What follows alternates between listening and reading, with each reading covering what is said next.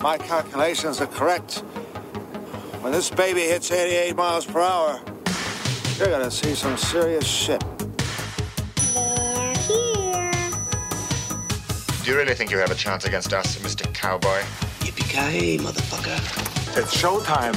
Right, welcome everybody to another episode of the VHS Strikes Back. I'm one of your hosts, Chris Phelps, and my co-host and very good friend is Mr. Dave Horrocks. Hi Chris, and hello to our listeners out there. Welcome to the VHS Strikes Back, the show where we dust off the old video player and go on a nostalgic journey to look at the good and the bad movies of yesteryear. Now Chris, we looked at a classic last week, didn't we? The highest grossing movie up until Jurassic Park was E.T. the Extraterrestrial, and that absolutely stood up for us tremendously well. You know, real A-grade movie. What we're going to review this week? But the question we'll be asking, Dave, at the end, which one did we enjoy more? However, we actually had a movie picked for us by one of our great patrons, John Hammond. And John has got us both onto a movie that we haven't watched, Dave, called Samurai Cop from 1991. And I don't know where to start. Dave, how have you never watched this classic? Well, I'd never seen this, but it's got this big cult following, hasn't it? And I don't think... I couldn't see that it had a UK release. I'm not sure. It certainly didn't hit theatres. It came out the same year, obviously, as your favourite, No Retreat, No Surrender 3. And you can definitely see there's a lot of Lethal Weapon in this, isn't it? This is just one of the many Lethal Weapon spin-offs. And I think there's a little bit of Beverly Hills Cop sprinkled in there as well, you know. Yeah, but sure, I think it's more weapon than it is lethal. Sure it is a lethal weapon, and we're not talking about the samurai sword. No. But yeah, I mean, we'd watched the trailer, hadn't we? And the thing is, Chris, again, when we started this, we were talking about doing all these great movies, you know, and we were going to do, like say, things like E.T., Ghostbusters. We were going to do all these major classics, and somehow, in particular, our Patreon picks for John, and then next week we've got Glenn's as well. They just want us to do these awful martial arts movies, and so I you know what, I'll reveal my hand a bit. I'm glad I've seen this because I didn't know. I'd seen the trailer.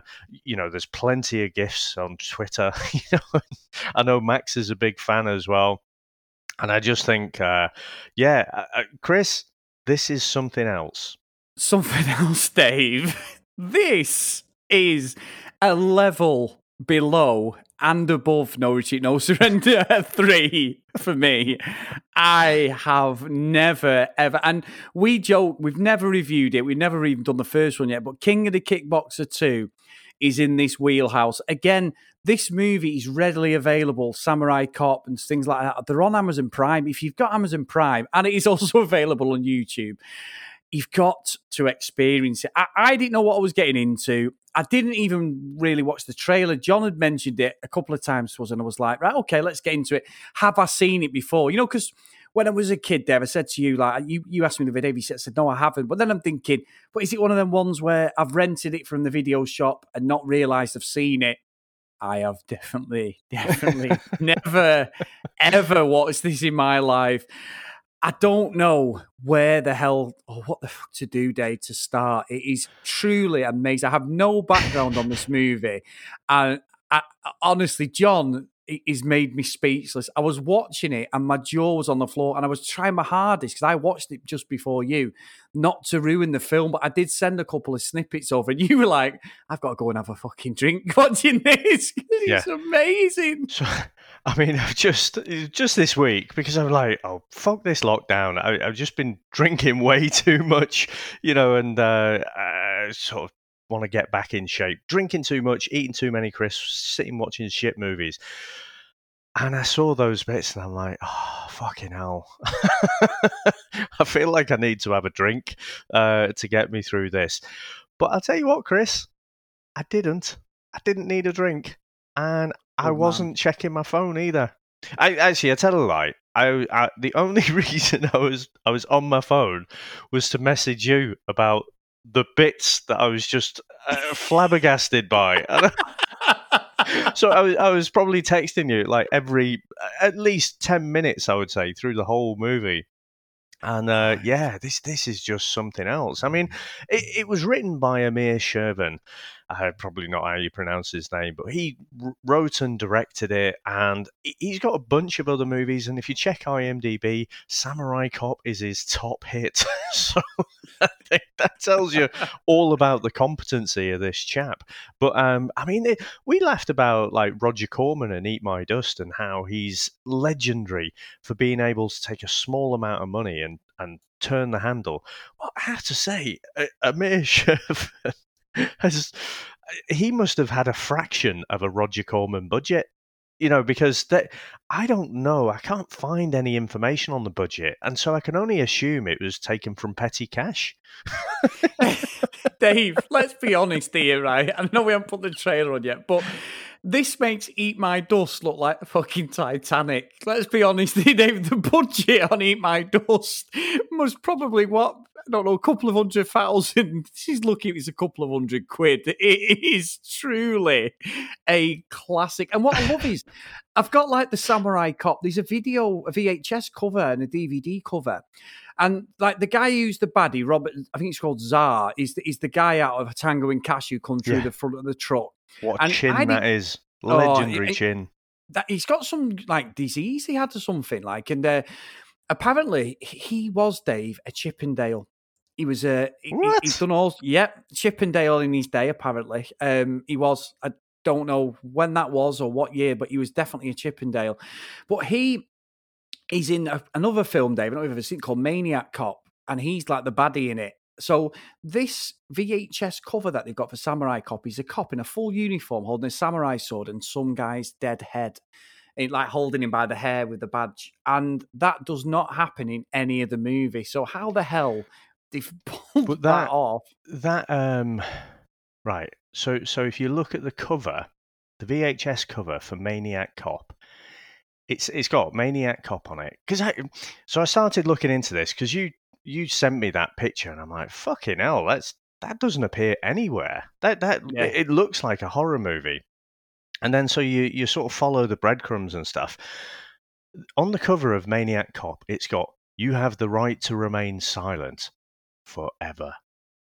And on the Samurai Cop cover, it's got, "You have the right to remain silent, dead silent."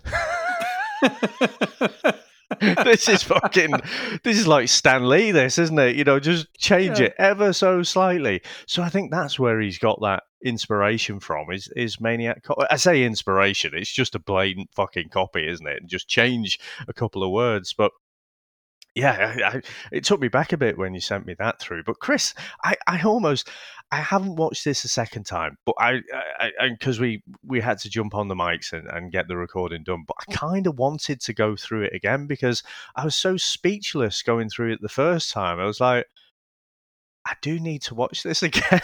just to get everything. And I will say it again, thanks to John for supporting us, obviously. So producer for today's episode, flanked and supported by our executive producers. So we've got Brent from the Cinema Chat podcast. We've got Tony from Indie Comics Spotlight.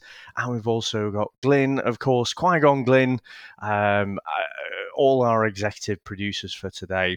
And so what I can say, John, is you've actually prompted a conversation between Chris and myself whether we need to do something a bit different. So obviously we do our review podcast, and so we'll take big leaps through the movie.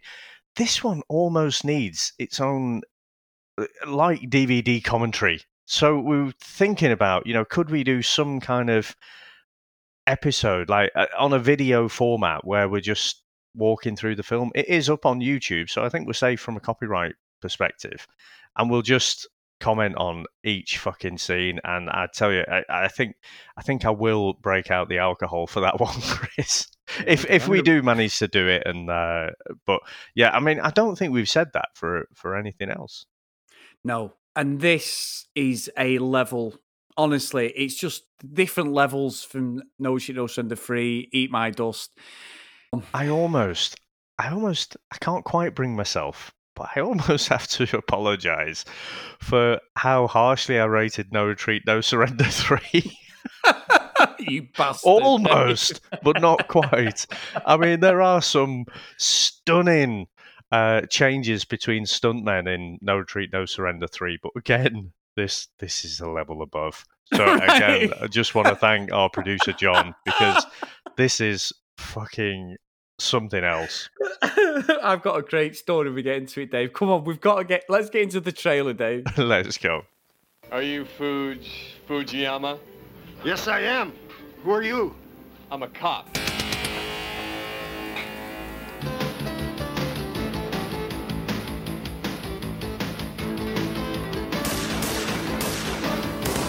His real name is Joe Marshall. They call him Samurai. He speaks fluent Japanese. He got his martial arts training from the masters in Japan. Was brought over here from the police force in San Diego to fight us. Would you like to fuck me? You're the one that talked me into bringing this moron from San Diego to fight the Japanese katana gang. Bingo. I want him dead. I want his head cut off and brought here. Have you been circumcised? Yeah, I have. Why? Well, your doctor must have cut a big portion of it off. I want his head on this piano so that every man in my organization understands once more that no katana gets captured alive or talks. Got that? How did you know I'd come home with you? Let's just say I can read eyes.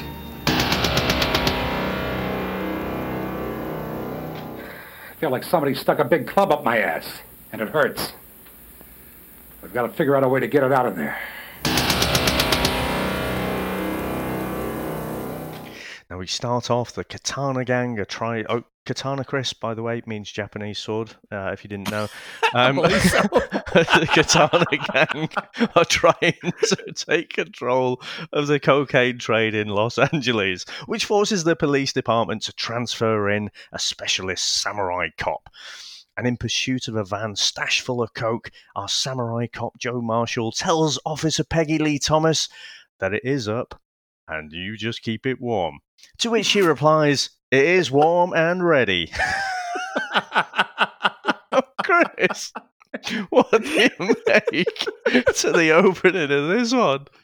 I've never wanted to speak to you so much in my life. Even I wanted to watch this for a second time, but we were just fucking pining to get on and talk about it. This is unbelievable. What I'm going to say is, Dave, it starts. Joe has got the best fucking Tarzan fucking haircut we have ever seen. However, Mr. Matt Hannon, which he changed his name to Matt Caridas after the movie, and everyone thought he'd actually died because they couldn't find a Matt Hannon. And it was him. He had to come out in 2015 and say, I am alive. And they made a sequel, Dave. So we will be looking at that. But he comes into it like he's got the tight fucking blue jeans on. There's no context to the fact that where this guy's appeared from. Why would need a samurai cop to get this Japanese fucking katana, whatever it is, gang? You know, the fucking.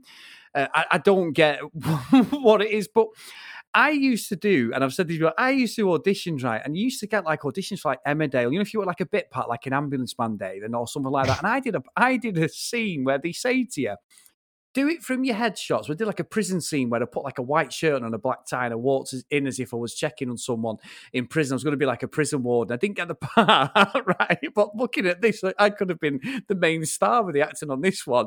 Then I did an Emmerdale one where I picked my dog up and I was supposed to be tending to someone who'd been run over in the middle of the village in Emmerdale. And I'm like, are you okay? Are you okay? You know, like, and shake him. And my dog's looking up at me and Sam filmed me and she was crying. This is the level we're dealing with, Dave. I have no acting skills or anything. Nobody in this movie has any acting skills. This Joe is an absolute fucking magnet for the women. It doesn't matter how much of a dick he is. They were literally walking around with no fucking knickers on to this guy. It's ridiculous. They're in the middle of a chase and he's flirting with the fucking the co-pilot of a helicopter. Like he says, I'll keep it warm. Who is clearly not in the air. He's just on the landing strip. She's just climbed into the helicopter. But what comes apparent in the first few scenes, Dave, we've got to address this, is that Matt or Matt Hannon, he's called it. Joe Marshall's his character. Joe has a wig on at different stages of this movie, David, doesn't he? Because he got his hair cut halfway through, thinking he'd finished the film, and he had to give him a woman's wig. It's just brilliant. I mean, basically, I mean, this was his second film, wasn't it? You know, so he'd kind of gone to Hollywood. He'd done American Revenge as his first film.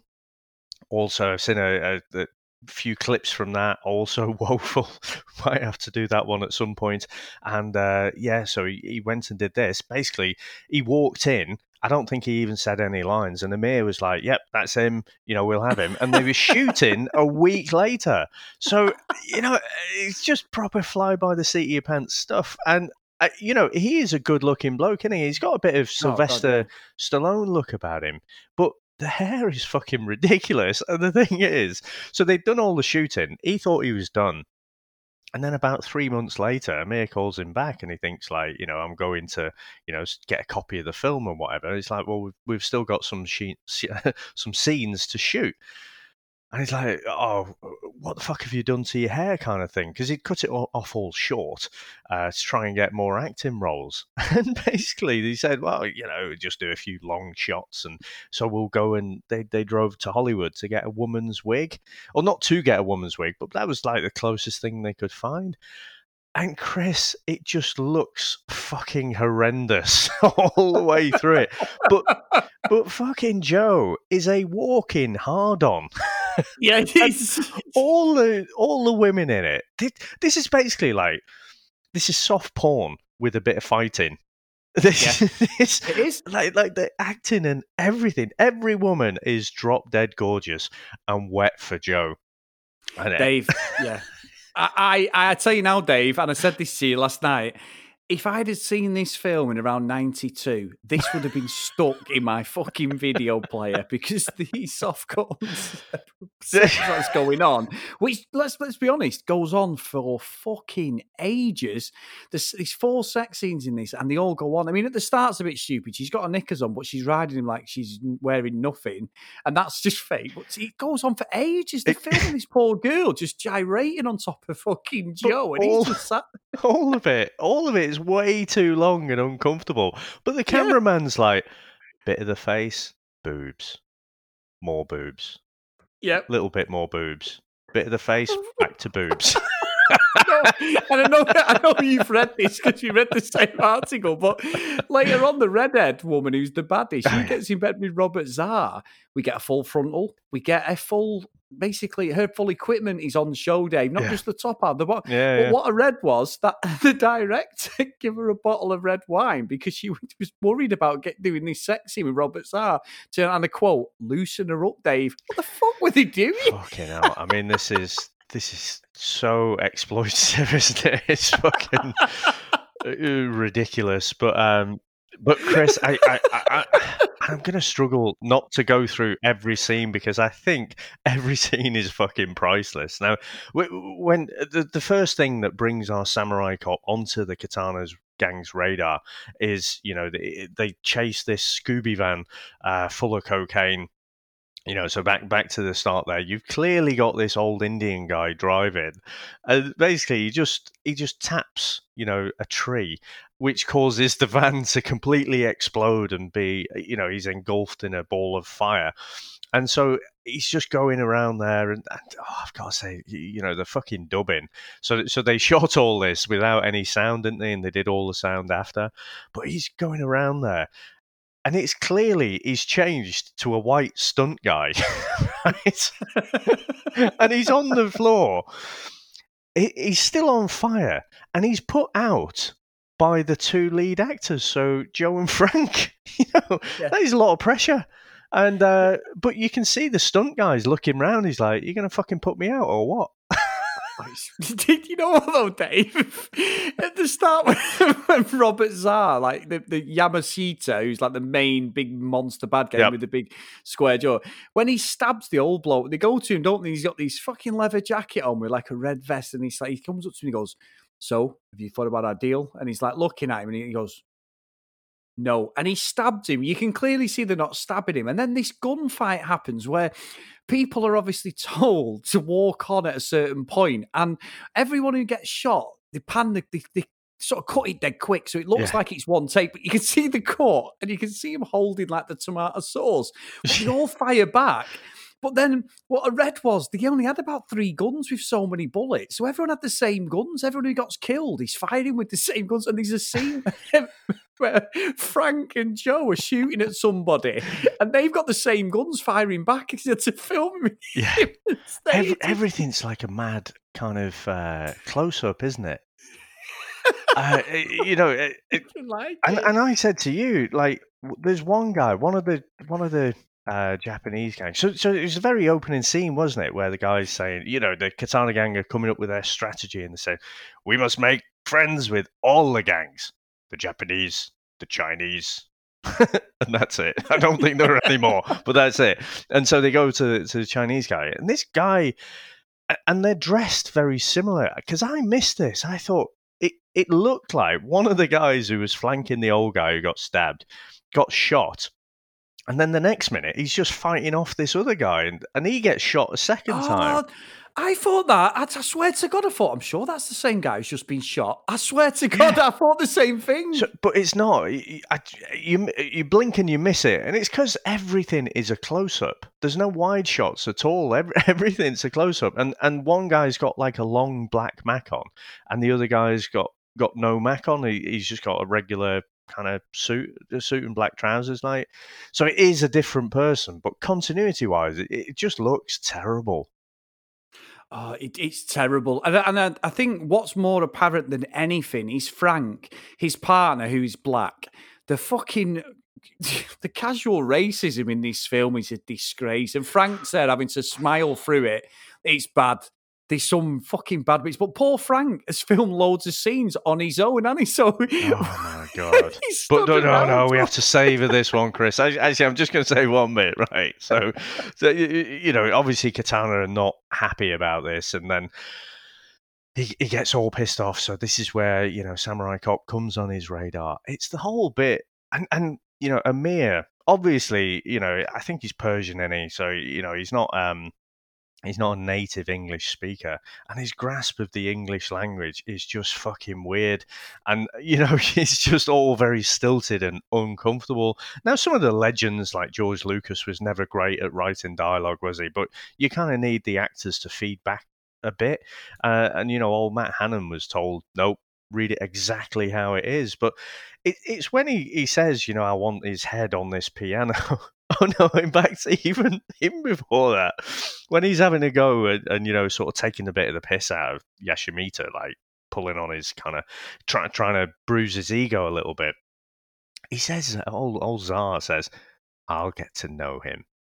And it seemed very sensual to me, Chris. I wondered, you know, exactly how he was going to get to know him there. But it's when he says, I will bring his head and place it on your piano. Just like, I think it was around about this scene when I'm just thinking, you know what? I'm kind of loving this. Yeah. Just how terrible it is. I loved it because that scene as well. And there's a guy, right? And I mentioned it to you, you'd not caught up, but there's a bloke, right, who's like a driver for this Yakuza gang, which, to be honest, other than the main guy and the guy with the bald head, are the most American Yakuza fucking band we've ever seen. I've never seen a gang with hardly any Asian people, but they're supposed to be from Japan. And he's about 60, looks like Steptoe with a fucking status quo mullet. Yeah. And he's stood there in a suit like he's stepped off some bad gangster movie or something, and he's just like walking around all the time. It's just like the worst. It is without doubt the worst thing I've ever seen. However, my favourite scene, right, again, this Joe has just arrived from fucking, where did they say, San Diego or something? San Diego, yeah. He's arrived from San Diego, right? A bit random. It's not like it's, you know, LA or California or where New York. He's come from San Diego. He goes into a police station where he's only been there for a week, but yet all the women are going, oh, that's Joe again. Oh, what's he in trouble for here? And they're all like leaning into each other. And he's like, can't wait to see you. And it's like every woman who speaks to him wants to fucking give him one, right? They've all got high heels on. I actually written down, it's like a fucking Benny Hill sketch from the fucking 80s. But, Dave, after we get the first bit, and what I love is the fact that the gun is mightier than the sword. So Joe and Frank go and have the first real confrontation. They're trying to find out about this Yakuza gang and the drugs and that. And Joe goes to go one-on-one with a samurai guy, doesn't he? And fucking Frank just goes, fuck that. And he just blows him away like fucking Indiana Jones fucking style. It was Indiana Jones, wasn't it? It was.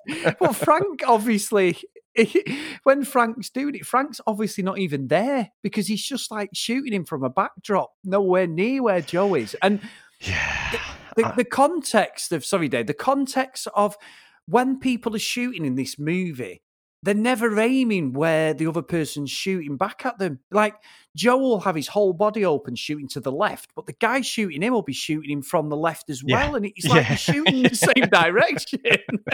There's just zero continuity in any of this. And you know what a lot of it reminded me of, Chris, particularly Frank. You know, Frank's, so Joe's partner, Frank, he seems to come off the worst of it, where he's just clearly acting on his own. You know? Yeah. And I think we can't skip past the whole fucking nurse, the hospital scene. Been leading to that. By God. I mean, something else. I mean, you basically... Actually, Chris, so Red Dwarf, and shout out to 20th Century Geek as well. They've been going through all the Red Dwarf series.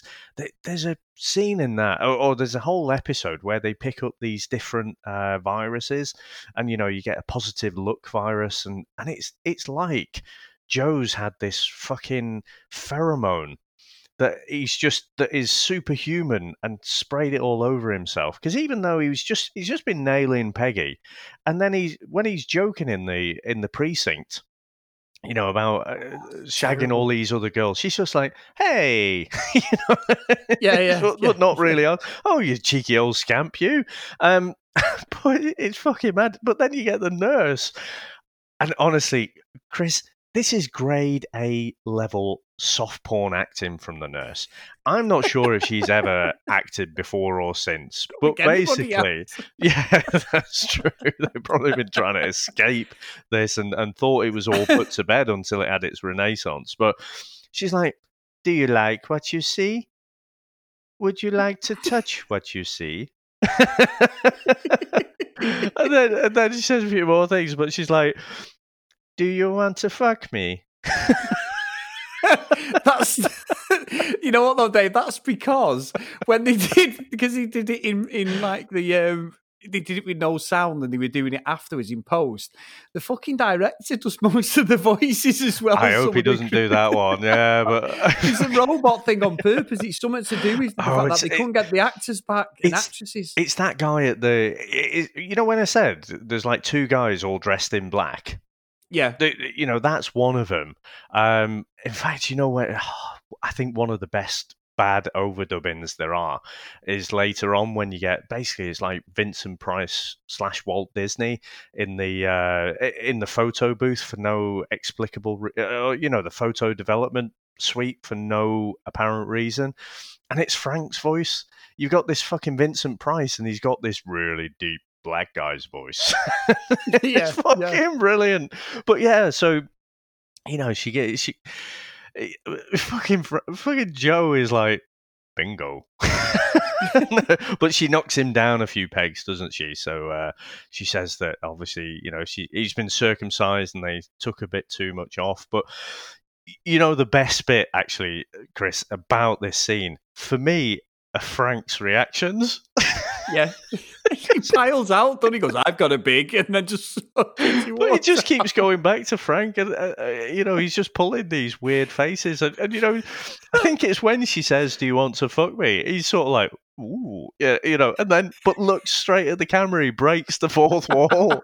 And he does it a few more times in the movie, and it's just fucking brilliant. And I think that, especially like the breaking of the fourth wall bit, that is what makes this so fucking brilliant, in terms of just a horrendously shit but fantastic movie. The way they cut, though, like, 1 minute you'll have, like, Yamashita chinning somebody. So instead of seeing the guy hit the deck after he's chinned him, as soon as he's knocked him back, it cuts to something else and they're running and he'll have different clothes on. And then, like, from here, like, Joe and Frank end up going, they find, like, this, where the Yakuza guy, the main gang guy, and Yamashita's there and stuff like that. And they've already killed a few people. And they go into that restaurant and they're all sat there and you've got these two blondes either end. You've got the gingerhead girl, the redhead girl, who's really stunning. She's like Yamashita's girlfriend who's been a baddie. She's like killed a few people. But you've got this blonde girl who is stunning. And she's on the arm of the main boss, isn't she? You know, the boss. He's the boss. And I think it's Akamura, his name is. And she's on his shoulder, but as soon as Joe comes in with his he looks like Buzz Lightyear, like someone's drew Buzz Lightyear as a human with like in a brand new computer game with this weird fucking mullet. And she's looking at him, she's smiling at him and thinking, you never smile if you're on the arm of a Japanese gang lord. And they're talking away. And Frank's there, like, and Joe's going like, yeah, you samurai shit. And I'm thinking, but you're a samurai expert yourself. And Yamashita gets up as if he's going to fucking go for him. He's like, no, sit down, sit. And he sits down. Then Frank, at the end of it, goes, yeah, call our lawyers, and just starts laughing hysterically. It's like fucking like proper belly laugh, isn't it? And again, that's why you could just tell Frank is just on his own. Someone's probably just said, "Can you laugh?" You know, and he's got no context, and he gives a proper jovial kind of belly laugh, doesn't he? And it's like completely out of context because, you know, Joe's just given this massive monologue, which fair play to him for remembering all the words. But again, this is where you can tell it's not done by a native English speaker because, well, it seemed to me, the monologue seemed to be like something Trump might say or something like that, you know. He's like, I'm telling these son of bitches, I had to bring this one up, Chris, on the quotes. I'm telling these sons of bitches that we respect the Japanese of this country who are honest businessmen. And yeah, this is the land of opportunity for legitimate business, not for death merchants who distribute drugs to our children through schools and on our streets. Now I'm telling these motherfuckers that if they continue killing our children to make their precious millions that they deposit in their secret Swiss bank accounts, counsellor, before your last suit even hits... Oh, hold on. Before your last suit even gets off the court clerk's desk, I'll have their stinking bodies in garbage bags and ship them back to Japan for fertilizer. Got it? It's like, what the fuck is that? You know? It's just the most unnatural fucking thing. And I saw, you know, old Matt Hammond there. He was apparently pissed off, you know, so he was just doing a lot. You know, this is when he'd been brought back, I think, and he was just getting annoyed with all the dialogue and whatever. And you can tell that he's pissed off, but it's just, Chris, it's fucking brilliant. But he does get sweet for the blonde girl there, doesn't he, in the restaurant? Yeah, he does. And you know what I was saying before? I'm reading it now, Dave, as you were talking. It was the director's voice. So basically, because he couldn't get the actors and actresses back for the overdubbing, he slowed his voice down and used effects. And that's why with some of the people at the start, you get this fucking robotic voice. So it actually was him. It's when he went, you want for the nurse's voice? Yeah, for the nurse. Oh, my God. Yeah, honestly. I love the fact, though, that Matt Hannon actually says he purposely fucked up scenes in the movie. Now, whether this is a get out of jail thing, I don't know, but he purposely fucked up scenes in the movie thinking he wouldn't be in the final cut, and they were. I mean, what was that? The whole film? It's not one scene where he does anything even remotely like acting. Honestly, I've never ever seen a fucking movie like this. It was truly, and it is true, I know we're going through it, it's truly amazing. But like Joe again, he ends up giving this girl one, this Jennifer. It's Fujiyama's the main guy. Sorry, Fujiyama's the main guy. Fudge Fujiyama, yeah. And she's giving him one, but this goes on for fucking ages, this sex scene. It must be 10 minutes. The sex scenes last longer than the fight scenes. Yeah. And again, Dave, Joe's pulling a fucking, and you said this to me, I'm going to steal your thunder slightly, sorry, but he's pulling a macho here, isn't he? This guy's never done martial arts. Has he fuck? Like, never. He looks amazing when he's got his clothes off. He's got a fucking like a swimmer's body, and he a Tarzan. He looks like Tarzan. He looks good, Dave. And even now at 53, 54, he's still in that shape. He looks fantastic, apparently. But my God, it's fucking shit. The fighting is terrible. But Dave, we have to talk about when he fights. I think it's Okamura who he fights. The bald guy at the start who gives the full Al Capone speech. Oh, can I just say very, very quickly? Let's put a pin in that and let's come back to him because I don't want to forget this bit.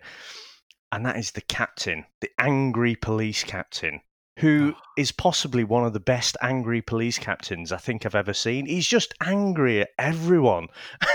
But it's when he's pissed off at the samurai cop initially, and he sort of rests back in his chair, and with his eyes closed, Chris, he goes, "Feels like somebody's got a big club stuck up my ass, and it hurts. Got to figure a way to get it out there." And then he opens his eyes and he's basically like, Frank fucking looks right into the camera again and breaks the fourth wall before giving him a big kiss on the forehead. And it's like, get out of here. And then again, it's like a proper Naked Gun sort of police squad thing. He just leaves his arm hanging there for ages, as if it's that end scene. And then he sits back again, closes his eyes, has a little bit of a chuckle to himself. And I'm pretty sure he's thinking about that big club stuck up his ass again. It's just fucking insane, Chris. But anyways, brilliant. So I just wanted to not forget about that bit. But yeah, so he has that fight with that guy. So, I mean, they have a bit of a perv initially, don't they? They could have just opened the door and steamed in there, but they were like, no, let's not let him have his last fuck. No, and you know what, Dave? I've never watched the film because I know they had no budget for lighting it. You can read that. It's quite open. It looks as real as you would get to an amateur porn movie of lighting. You know what I mean, Dave? Yeah. If you were looking for amateur stuff, I'm not saying I have, Dave, allegedly, but if you were ever looking for amateur porn, that's it. Because the way that the Japanese guy's got the girl with him and he's kissing her and stuff and they're on bed and they're kissing for ages. It's like fucking dry humping, aren't they, at one point? It's almost like a fucking teen movie or something like that. And they're going for it and Joe's at the window. Now, this guy has got a pair of budgie smugglers on, right? So the next minute, the three guys in the living room who realise that there's someone here, one of them gets shot, right? And they go, oh my God, the cops are here. He picks his clothes up, right? So he's got a shirt, pants, shoes with a belt buckle. Within 10 seconds, he bursts out the door. He's fully dressed, Dave. I was fucking crying. It was just ridiculous. It was like Superman, wasn't it? He just literally, he had his budgie smugglers on and then he's fully dressed. Not only did he have, a black shirt and black trousers on, he even had time to put his belt on, Chris. I know, if only John McClane had that time, Dave, in Die Hard. He's fucking stupid. And again, though, the shooting around the house is in no context. They're all shooting the same way. It's just ridiculous. The camera doesn't even make it look like they're shooting. Obviously, they never, in a real movie, you're never going to see them shots, are you? They're not shooting each other, really. It's all different camera angles and they position them right. And even I've done filming for stuff, like I've done my YouTube videos and I've actually done videos for work and I've done shots where they get to do the same thing at different angles. So you can just transition into the shot. So it looks like it's all one shot and it's not. I'm an amateur, fucking somebody who does it as a hobby, who has no experience of doing that. And even I know how to shoot fucking something better than this.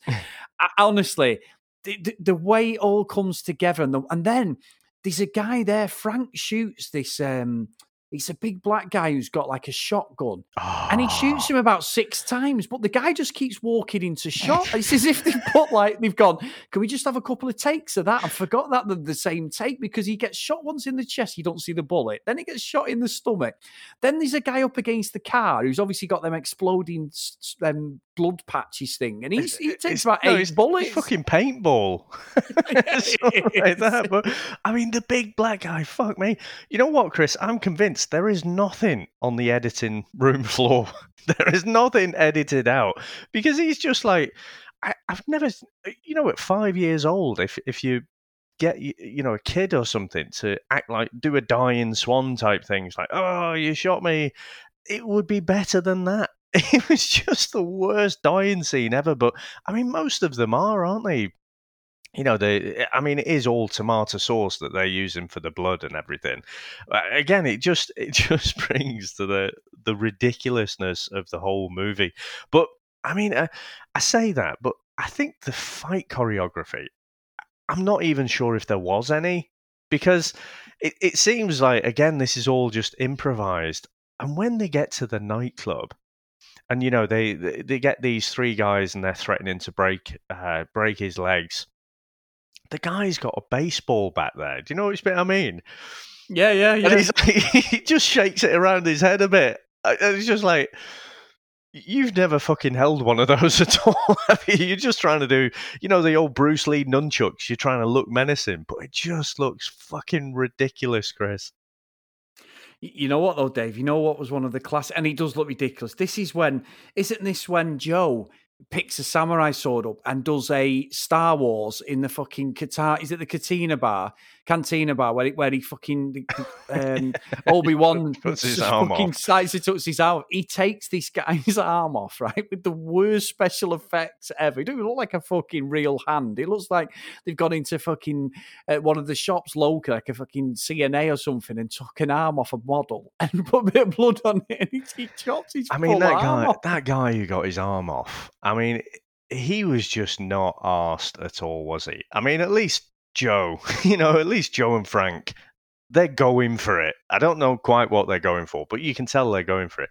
The guy gets his arm chopped off. It's just like he's just wandered, he's just wandering past in the street or something, and he's just like, oh, can you come on here and just do this scene for us? Just like, yeah, I'm going to shoot you.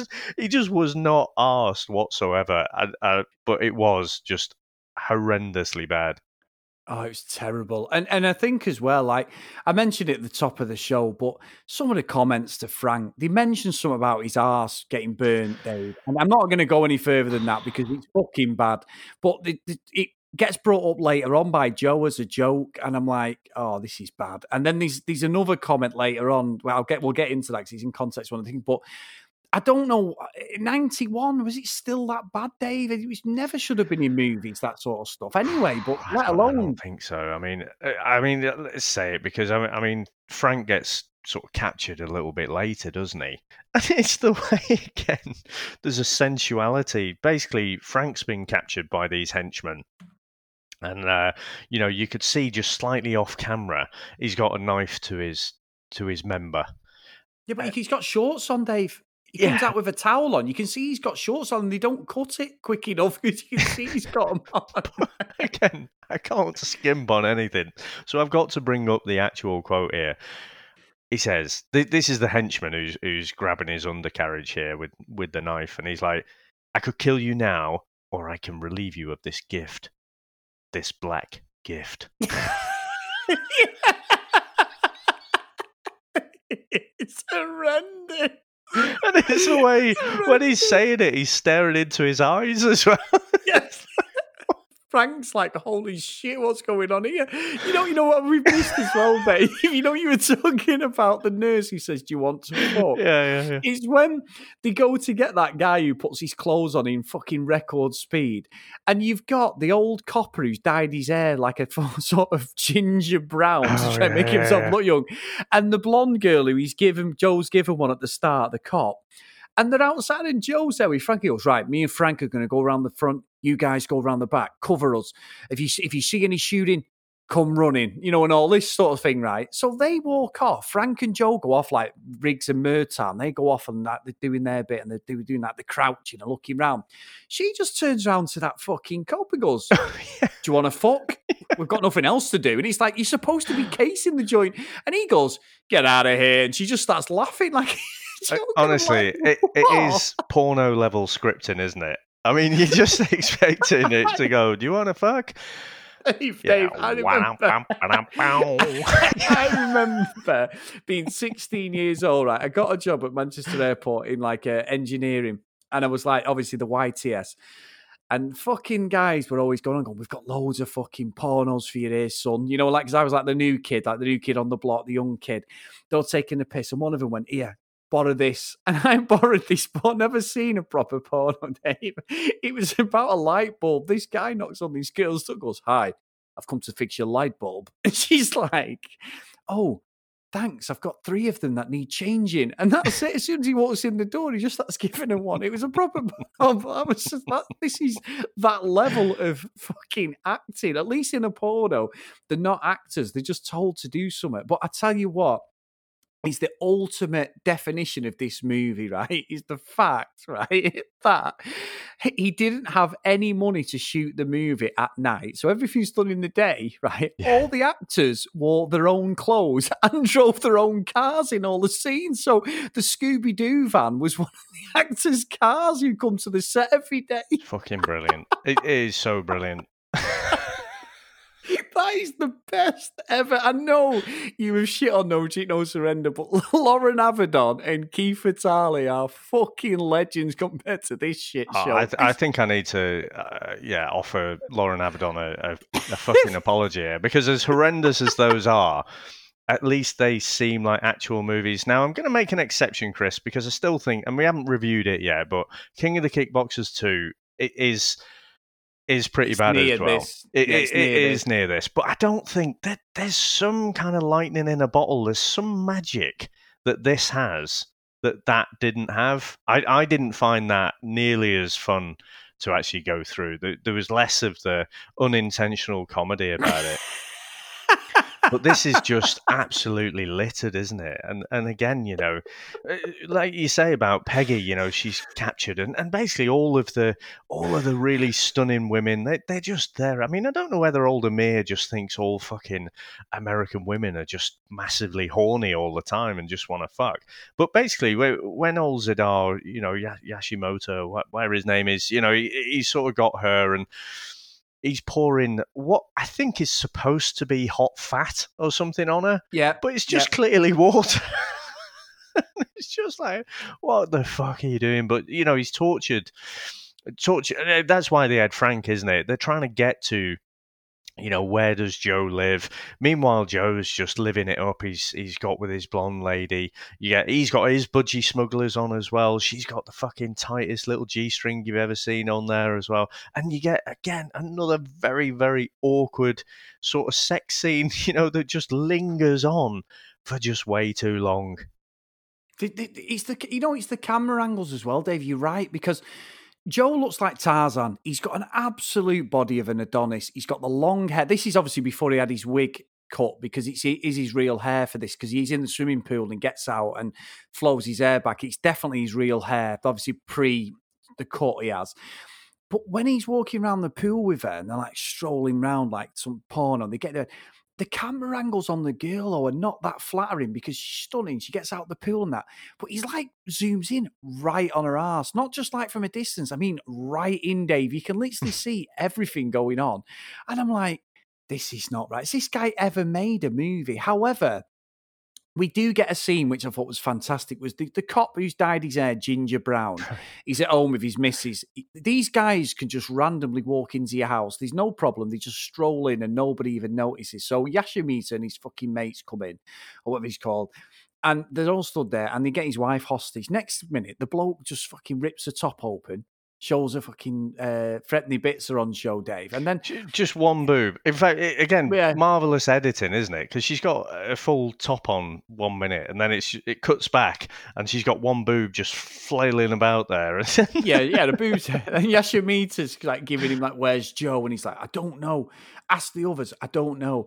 And he slices her throat across. Then he gets the fake stabbing in the stomach, which you can clearly see he's not been stabbed because the sword would have gone right through him. A proper Yakuza samurai sword would have just gone right through him. And then he's there looking at his wife and he dies in her arms. And then the henchmen walk off as if they've just been telling a joke. Let's go and find Joe. But Joe does the same thing as the Asian guy earlier. Joe was hunting down. Joe's got his budgies on. Frank's trying to ring him because Frank's had this full, this is a gift, I can take it away from you thing. He's ringing Joe up, he's ringing Joe profusely, but then Joe has been able to go swimming, get out, give his missus one, and then Frank decides to ring him again and goes, watch it, get out of the house now. And he's going, what do you mean? Get out of the house now. And he's just going, what? And then he looks out and sees Yashimita and the henchman. He gets his clothes on, Dave, in even quicker style. A full fucking Martin Riggs cowboy belt buckle on as well, with cowboy fucking boots, I think he's got on. He's got an outfit on in next to no time, and so is she. And they're running in and out of the house, but they're like tripping over each other. It's like one of them comedies like Laurel and Hardy where he looks out of one window but looks to the left. The other guy looks out the other window next to him to the right. And they're like, where is he? And every time they're looking the wrong way and they're shooting the wrong way. And I've just read somewhere, which is why I was laughing a minute ago. And it says, there's many inserts of the film of Fraser and Hannon obviously shot them in the same corner of an office, and it's why the location never matches the scene. And this is another one again. It's crazy, isn't it? I mean, the locations just look completely off. You know, sometimes they're obviously in some dinky little apartment, and then they go into this big mansion. You know, they just come round the corner. But also, some of the shots look kind of okay, and then others look like they're from old 70s footage or something. Just the lighting is all over the place, and like you say, just continuity is terrible. But I gotta tell you, Chris, one of my favourite bits as well. Again, I don't think they were trying to be comedic with this, but when Frank and Joe go to, they go to attack, they go on the offensive, don't they? So they've been chased and whatever, they're back together. And then you end up with Joe climbing over this fence, and then Frank climbing under the fence. And he's like, why did you go under? And he's like, because I'm an undercover cop. And then looks right at the camera again.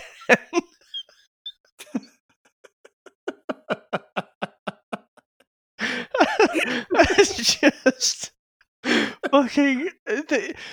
If you tried to do that, for a comedy, you would struggle to better that comedic timing. I just thought it was fucking brilliant. But I mean, hilarious. Basically, after I skipped over a bit there because when they'd escaped, and this blonde girl, I can't remember what her name was, but Jennifer. Was it Jennifer? So she'd escaped with her life, and then she's having a chat with her mum back at the office.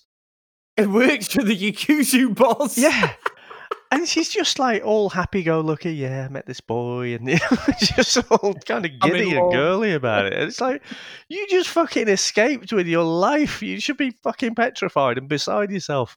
But Chris, I mean, we've got to get on. Like you say about those fucking ridiculous bits of continuity where you're clearly at different scenes, and again some shoot-offs where it seemed to like just cut to Joe. Cut to shoot. Cut to henchman. Shoot. Cut to Joe. Shoot. Cut to henchman. Shoot. And then eventually, the henchman goes down again in comedic style. I'm pretty sure, Chris, me and you could do at least equally as well a dying scene.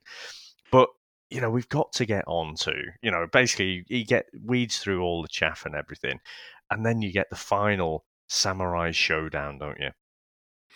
Holy fucking shit, Dave. This is truly magnificent. You've got to give Robert Zarr, though. He's got a body on him, Dave. He's kept it well hidden at this point. He could have been a Chippendale, like they said, because he takes his thing and he's got a vest on. He's not at Joe levels of, absolute peak fucking condition, but he's still pretty ripped up. And it's the fucking sword stuff. Joe's supposed to be this all-conquering, any fucking samurai master. And he does a few little bits, but all that Robert Zarr does, Yashimita, whatever he's called, I can't get his name wrong, he just starts moving the sword very fast, doesn't he? He's just shaking it around his head. Yeah. It's fucking glorious, Chris, because it's like he's never held a sword. And he's probably got the direction, just do a little, like Bruce Lee does, just shake the sword around kind of thing. And he's just like, starts shaking it around his head, and he's just like, oh, fucking hell, this is brilliant. It is. And you know what made me laugh, though, Dave? Is fucking Frank. They have a shootout before this, because obviously the guys who are after him, Frank and Joe, get the better of, and then eventually it's this battle in it. He's like saying to Joe's being shot at as well by other guys, but as soon as Yashimita says to him, you are supposed to be, the samurai warrior, Joe just like puffs his chest out. drops the gun and he's just walking out. And I'm thinking, well, this is the time that they should be fucking shooting him because they've not had a chance earlier on. However, fucking Frank's there, right? He's shooting against the bad guys. Every time he's getting shot at, no door is exploding. There's only a little bit of a window explodes a few times. But later on, he's getting shot at and nothing happens to the door he's hiding behind. But his fucking gun is like a race gun from a running race, 100-meter race. Somewhere. It's like a starter's pistol. It's so tinny.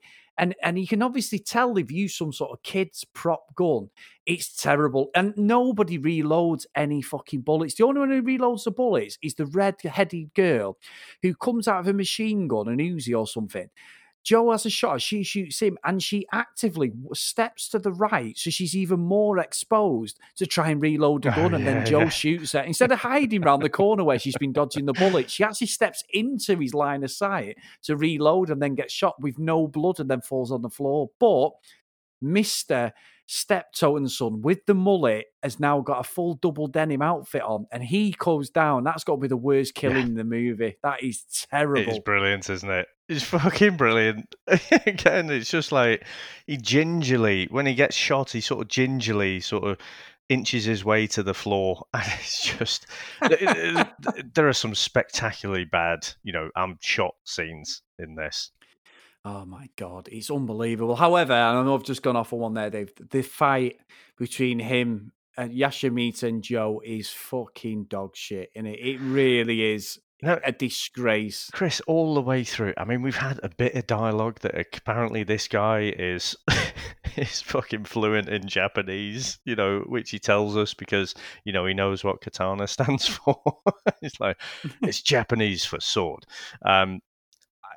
We are 1 minute and 30 into a movie that is 1 minute and 34. So the last 4 fucking minutes of the movie, we get to see him hold a samurai sword and actually show down with the big bad. And it's just, I tell you what, Robert Zarr could have done, Chris. Don't know about the Chippendales.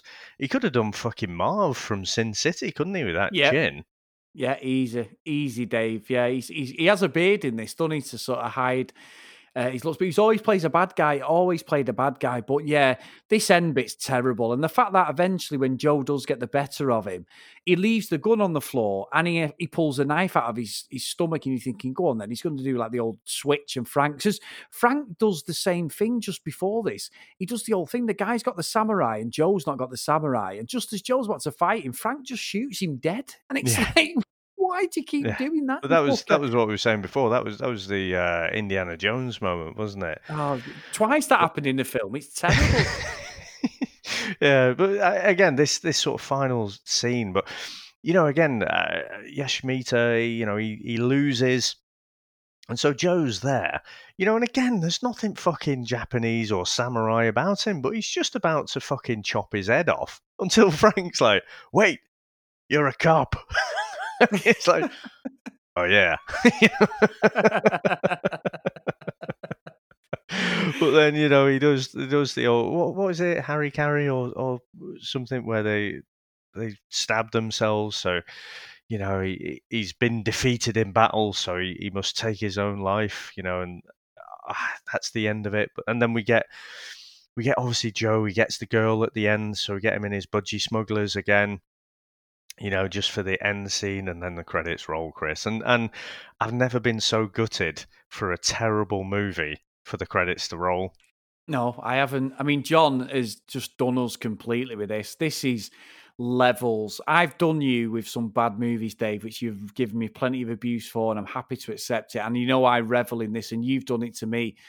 This is without doubt the worst and best movie we have ever reviewed. It is absolutely cinema gold. And I am definitely going to watch this again in the next few days. I never go back and watch these movies. I've got to watch this again. I just can't believe what I saw.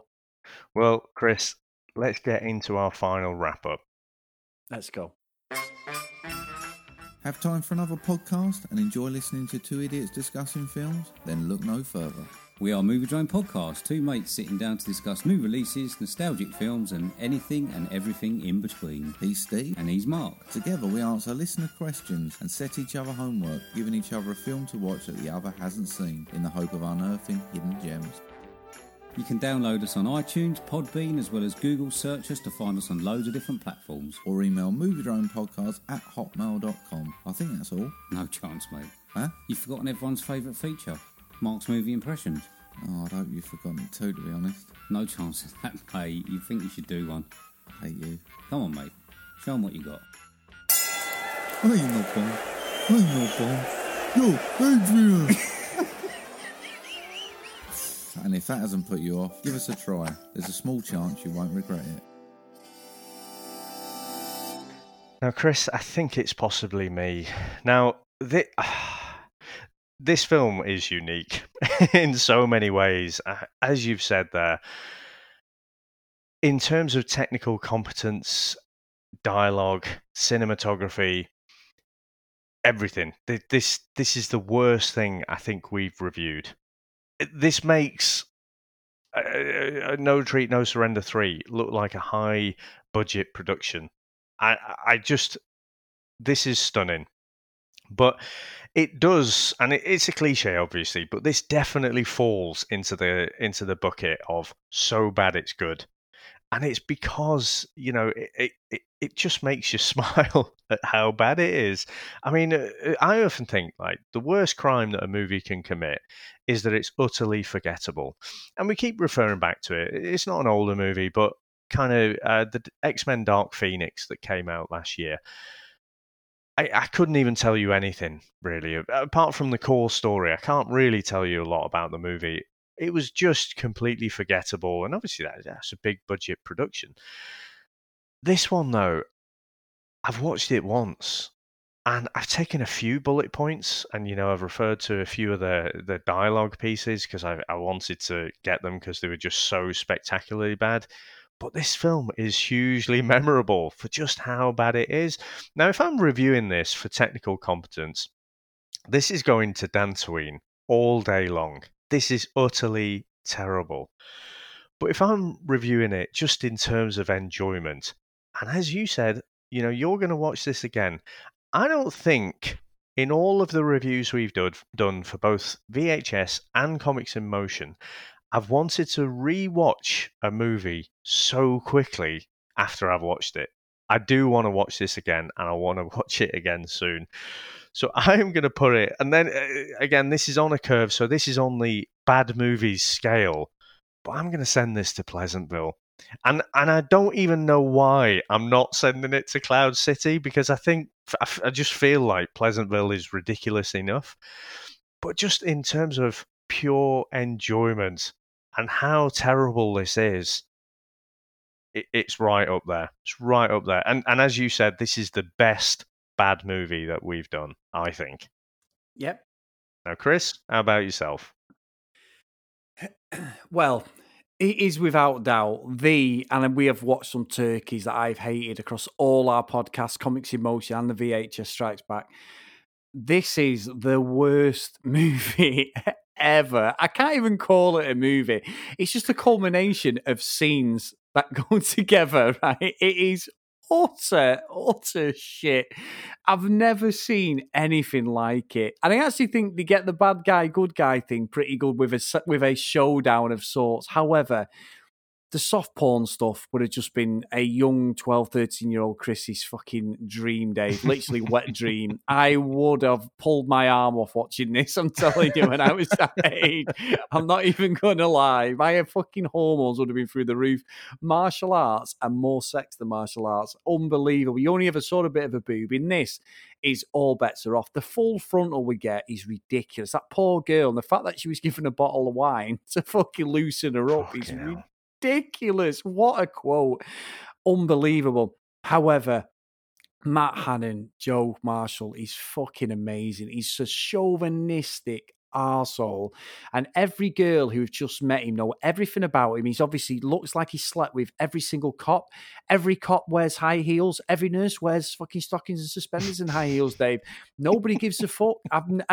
I think I was always disappointed when I got to like my late teens and I had to go in for, I remember having an operation on my ankle and from playing football. He never looked like that, Dave. I was always thinking, oh, I'm going to get a bed bath here and everything. You know, you watch these like Carry On movies, some really bad fucking softcore porn stuff.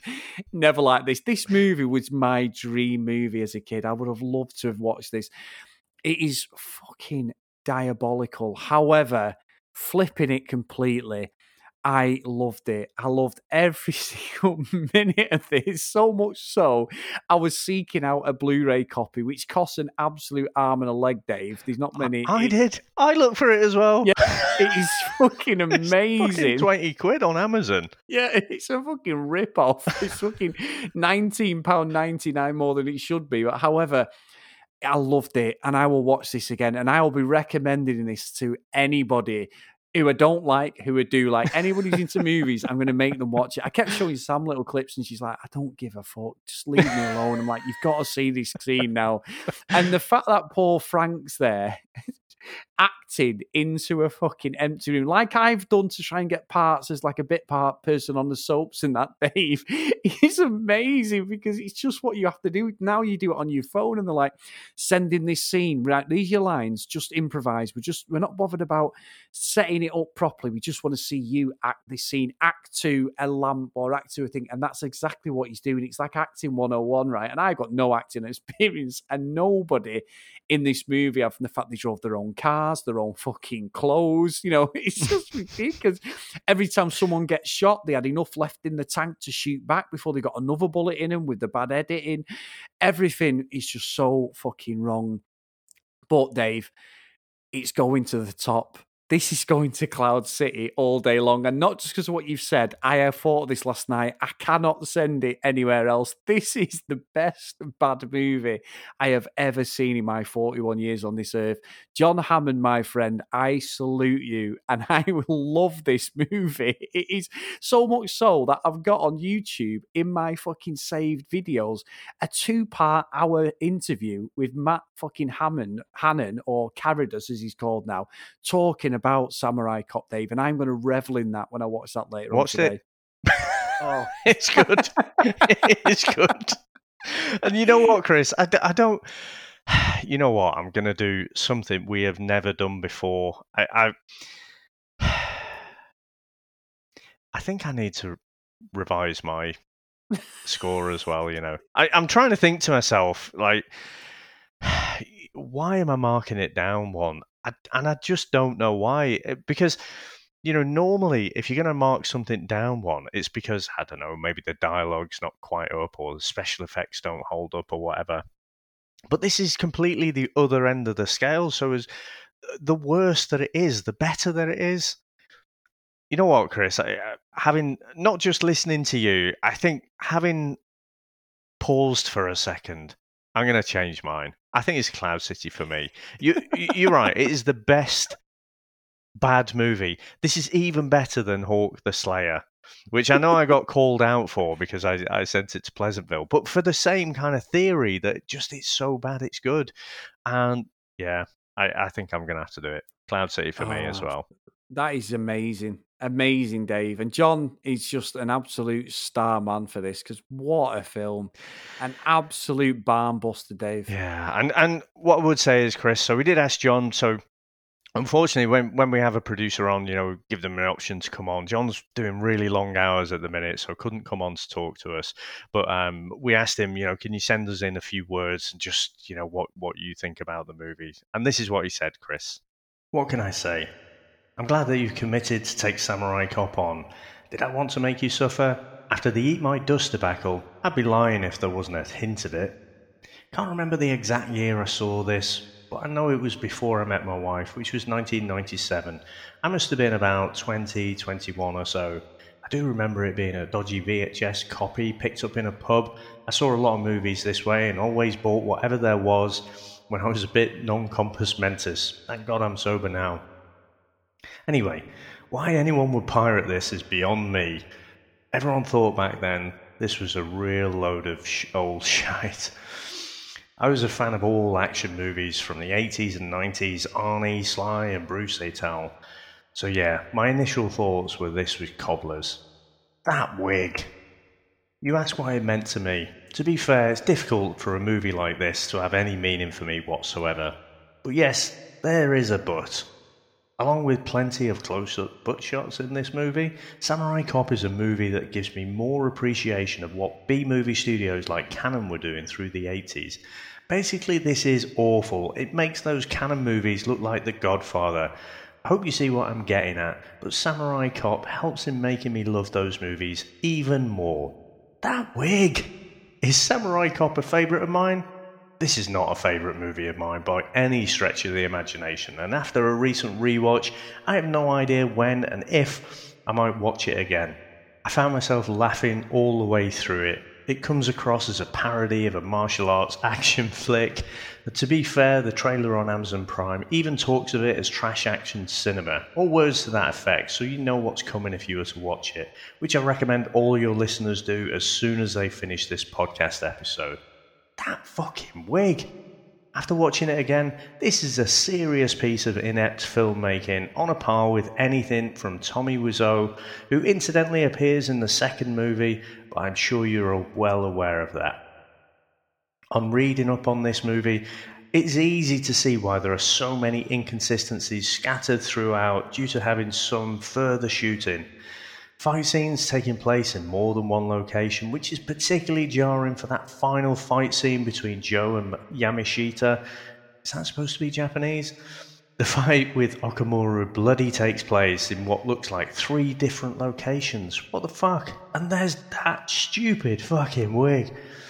Now I know that Matthew Karidis, as Matt Hannon, had to wear a women's wig, but come on, it makes him look like a Charlie's Angel for fuck's sake. It is probably worse than the one you'll see towards the end of Ninja 3 The Domination when you watch it. So many butt shots which are there for nothing more than, well, nothing. In brackets, not going to say any more on the amount of arse as the missus might be listening to this. Performances were just plain poor. It's easy to see why most of those in this movie haven't done much else. Zadar, probably the best out of an unbelievably bad bunch, and even he was bad, in brackets, he was Ace and Tango and Cash though, features probably the best worst death scenes in movie history. The latter added scenes are clear to spot, piss poor dubbing, etc. However, despite all this, Samurai Cop is a movie that, once you start watching, is one that you must watch to the end no matter what. I certainly found that, and because of it, it gives the movie a certain charm. In brackets, waits for Chris to tell me to fuck off. To coin a movie title, this is the best of the worst. So where to rank Samurai Cop? Certainly not a Cloud City or Pleasantville. I did toy with the idea of Hill Valley, but just couldn't do it. I wouldn't send it to Dantooine to be blown to smithereens because people need to see it, so it must go to Elm Street. A terrible movie for one that can be enjoyed in some respects, even if it's just for a laugh. Cheers, John. Dave, that is brilliant. John, I tip my hat to you, my friend. Thank you so much. And I really love the insight as well, Dave. That is just exactly what this is about, this podcast. Yeah, now, as we said, you know, it's our Patreon pick this week. And, you know, normally, I think our normal kind of modus operandi, we'll have one of these each month. And so, you know, Chris will pick one, I'll pick one. We'll do a poll and then we'll have a Patreon pick as well. But we wanted to make sure for next week, you know, if we have a new Patreon join up, then we'll probably shake things up a little bit. You know, make sure it doesn't go too long before we have another Patreon pick. And we do, Chris, so we have our Patreon pick for Glenn. What's that one? Dave, it is another wheelhouse. And I do think that, you know, I like to outdo you when it's my pick. I don't need to with these last couple we're going to be doing. It is, Dave, The Last Dragon. And I don't think it's going to be worse than this. But is it going to be as good, David? Oh, you know I don't know. So... I don't know. I feel like we have to space out maybe, you know, these terrible kung fu movies. But it has got a lot to live up to with this one, hasn't it? It has, Dave. And I have actually got a movie I want to do, Dave, pretty soon as my pick. And we haven't really discussed it, so maybe tell you off the podcast. But yes, it is one of my favourites from the early 2000s that I actually saw some clips of it on YouTube and I watched them quite regularly. I was like, yeah, we've got to do that one. You know, I might go back and count up how many terrible kung fu movies have we done. I think we're building up a right little library, aren't we? You know, it's again, it's still we haven't done fucking Enter the Dragon yet. No. Which is crazy, isn't it? You know, and I tell you what, Chris, there are going to be, it's going to be a bit like Highlander. I reckon I can roll out some impressions for that one as well, because I've got a few. I just watched so many times that movie, and I just absolutely fucking loved Enter the Dragon. But my favourite one is the guy from who's supposed to be from New Zealand, and he's like, "What's your style?" Yeah. I love the thing, you know, when they have to pick all them like hookers who come to the room, and he has that girl walking. I'll choose you. The black goes, you and you and you. Yeah, that is amazing, amazing. And we should do that anyway, because obviously Paul Roper's just passed away, hasn't he? John Saxon. Yes, yeah, old John Saxon. So obviously this is going to be a few weeks after. But yeah, I mean, the fact that he took down Bolo again, still, I never actually bought that, Chris. You know, but seeing as he's passed away, I'll give it to him. But I remember as a kid thinking, "There's no way you're taking down that big fucker." You know? Yeah, I did as well. He had no fucking martial arts skills either, did he? So he had more than fucking Joe Marshall. You know, Dave. Anybody's up more than that fucker. And fucking Robert Zaar with his katana skills there. Fucking brilliant. Unbelievable. Chris, I feel like I need to lie down after that. Again, maybe lie down and watch this movie again. Yeah, you do. I think you do, Dave. And just before we go, guys, if you do want to support the podcast like John does, Glyn, Tony and Brent, and we appreciate all their support, no matter what level you're coming at, anything to support would be fantastic. Get over to Patreon. It's patreon.com/VHS Strikes Back, and have a look at the tiers. And if you do want to go with a McFly, we will not be complaining when we're off to Vegas with you. And also, give us a follow on social media at VHS Strikes Back on Twitter, and the VHS Strikes Back at gmail.com if you want to send us in an email with any suggestions or any feedback on the show. Okay, Dave, so fantastic, my friend. All I'm going to say is I cannot wait for next week now. Well, to finish off, Chris, I'm just going to ask you, what does katana mean? It means, Dave, a Japanese sword. See you next time. A martial arts champion in search of the glow. Master, I need more time. I am no longer your master. A rock and roll star on the rise. I know what it's like to lose precious things. A madman. Shogun of Harlem. A maniac. You're gonna put my video on your show, aren't you? The answer is no. And the glamour, the power, and the sound of Motown. I don't want you to kill anybody. Are you out of your mind? The Leroy Green I'm looking for is a little punk who thinks he's a kung fu master. I am no master. You sure look like a master to me. This is Barry Gordy's The Last Dragon.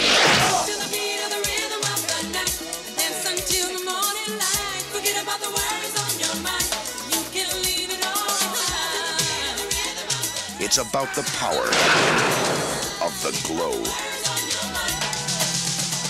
Timok, Vanity.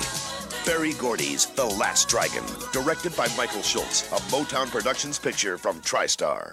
That's it, man. Game over, man. It's game over. What the fuck are we gonna do now? What are we gonna do? Maybe we could build a fire, sing a couple of songs, huh? Why don't we try that? We better get back, because it'll be dark soon, and they mostly come at night. Mostly. I'll be back. That's odd. We came, we saw, we kicked its ass. Wax on, wax off. Get to the chopper! One ring to go. All right. Ding, ding. Bust you up. Go for it. Well, here we go. Ain't so bad. Ain't so bad. Ain't so bad. Come on. Come on, ain't so bad. Ain't nothing. Come on. You must be crazy or something. I'm crazy. You just a stupid fool. Maybe you crazy something. I ain't breathing heavy. He's a fool. He's stupid. I've seen you in 6 months.